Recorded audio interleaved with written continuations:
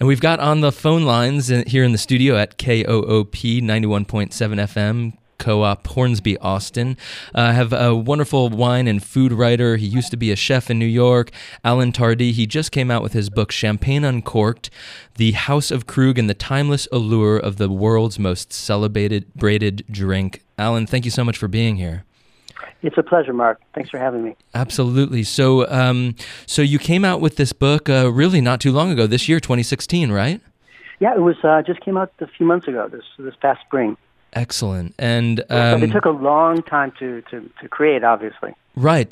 Can you tell us basically the overall theme of the book and then a little bit of the history of its inception? Sure. Well, I took a visit to Champagne, I think it was 2010 or 11, I believe.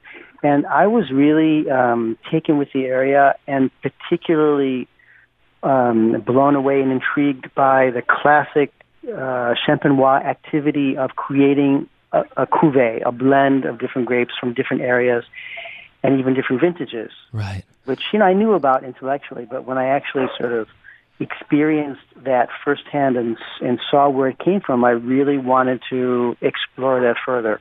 Right, and so you needed the long format of a book to really kind of explain the complexities of it. Well, it's a process. It's a very prolonged, complicated process, and in order to really delve into it deeply and then explain it, it really required a book to do that. Yeah. So I actually reached out to Krug because they were the perfect house as a case in point to explore what I wanted to do. Right. And we talked, that in itself was a process. We talked back and forth for well over a year about what I wanted to do, and were they wary about, Krug is notoriously known for being very secretive, so, for you to kind of really cover them as a journalist in a way, was that a real concern of theirs?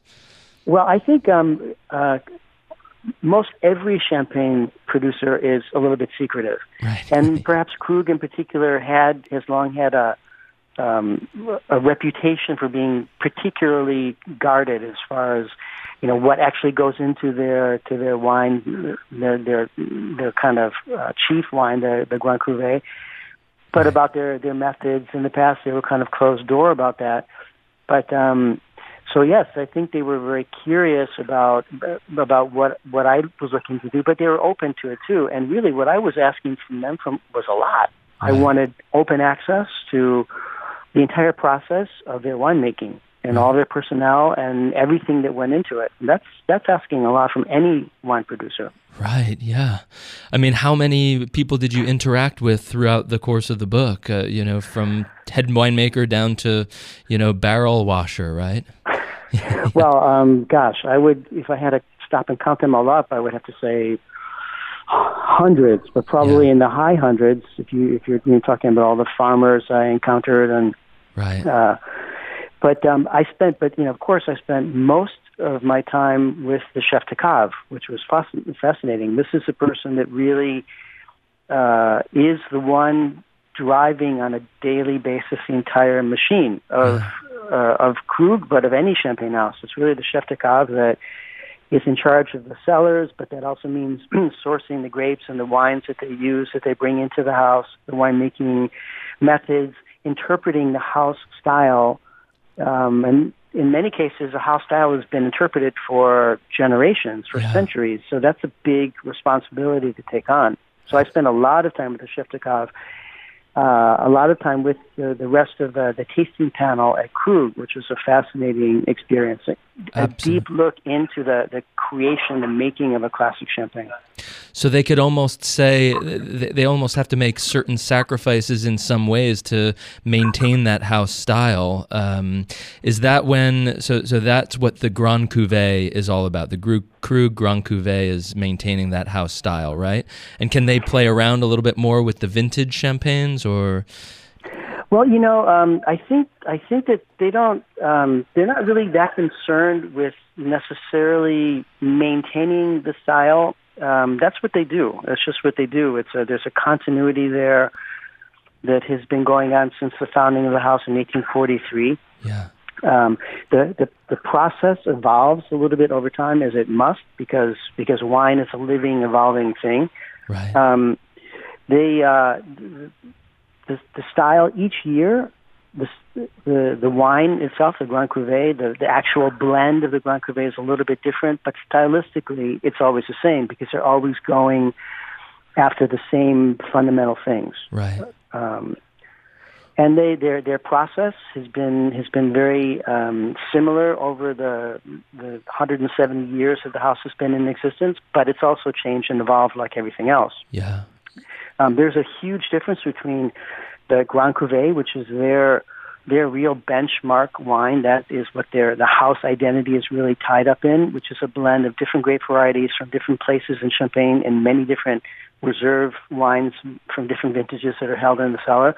There's a difference between those, that wine, and a wine like a vintage wine, where all of the grapes come from one particular vintage. And there, it's not even so much about having more room to play. In fact, it's more of a limitation because there, the wine has to tell the story of a particular vintage. Otherwise, they won't make a vintage wine if there's no real story to tell. Right, right. Well, we're going to delve a lot more into this next week when we have you actually live in the Co-op studios here in Austin.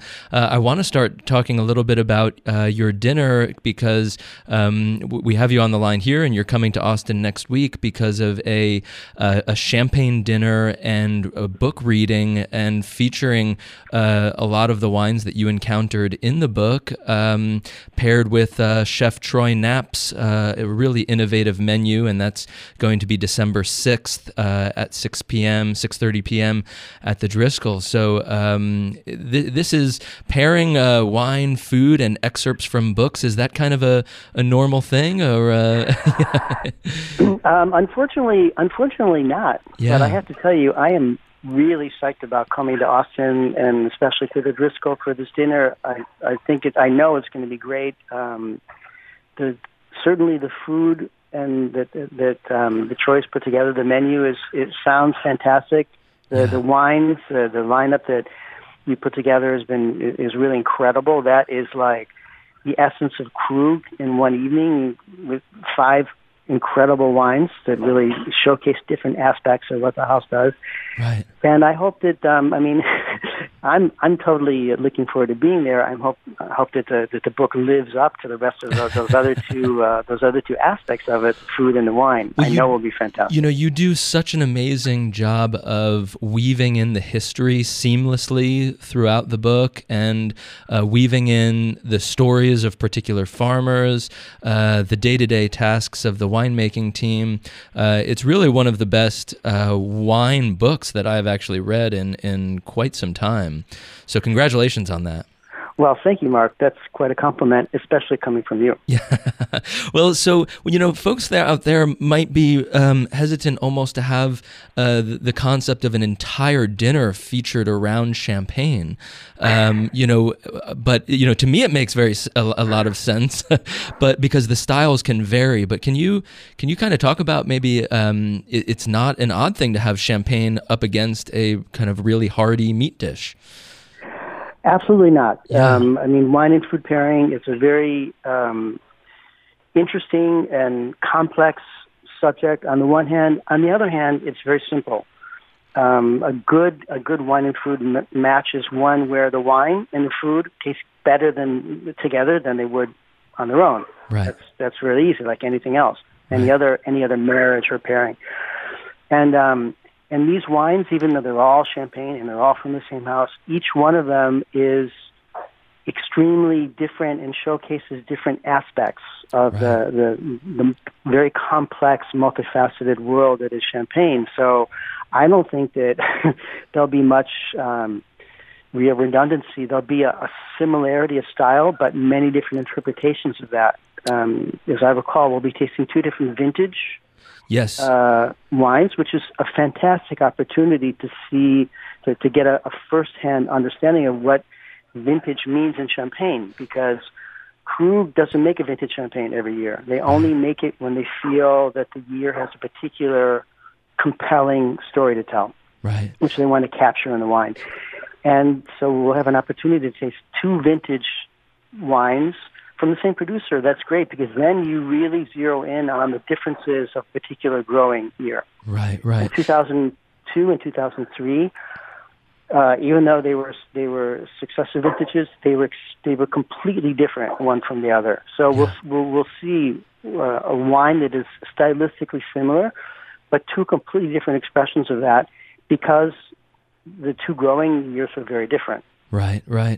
And then we'll taste other types of wines, like the Grand Cuvee, which is a blend of different grape varieties from different vintages. And up to 15 years old, you say, right? Exactly. In the book, I mean, oftentimes 12 or 15 different vintages and close to 200 different wines. Right, different plots and wow. Right, which is in 3 different grape varieties, which is completely, entirely different approach. And this is really the essence of Champagne, because that's how it all began. There was a time when all Champagne was a blended wine. Right. And this is the essence of Krug also. But then we'll also taste something else completely different, which is a wine that comes from grapes grown in one single, very small vineyard. Yes. It's enclosed within a wall, so it's called a clos or a close. So that's another incredible opportunity to taste another. Here we have compared to the Grand Cuvée, which is 3 different grape varieties, more than 200 different wines from many different locations within the area, 10, 15 different vintages. Here we're tasting a wine from one very small particular place, one grape variety, and one year. Right. So it's a completely different wine.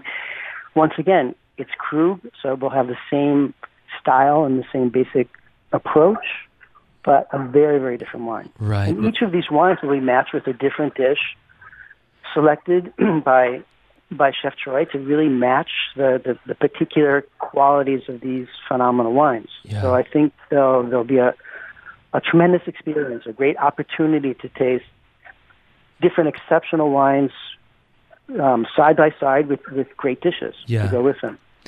Well, I think and it's interspersed with readings from this book that will hopefully give people a better understanding and appreciation of the world of Champagne. Yeah. So Alan Tardi is a wine and food writer. He just came out with his book Champagne Uncorked, and it will be featured at a dinner at the Driskill with Troy Knapp, executive chef, pairing the wine and the food. Alan, we have to get going, but in today's day and age, we're always trying to get closer to the experience, right? I mean, we're trying to hear sounds, and we're trying to have tastes from around the world, and technology is getting better and better at bringing us to that.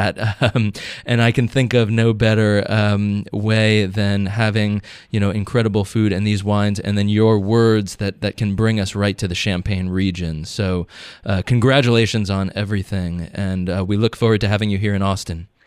Thanks, Mark. I'm really looking forward to being there, and looking forward to a great evening. Wonderful. Of wine, food, and conversation. Wonderful. Thank you so much. Thanks, Mark.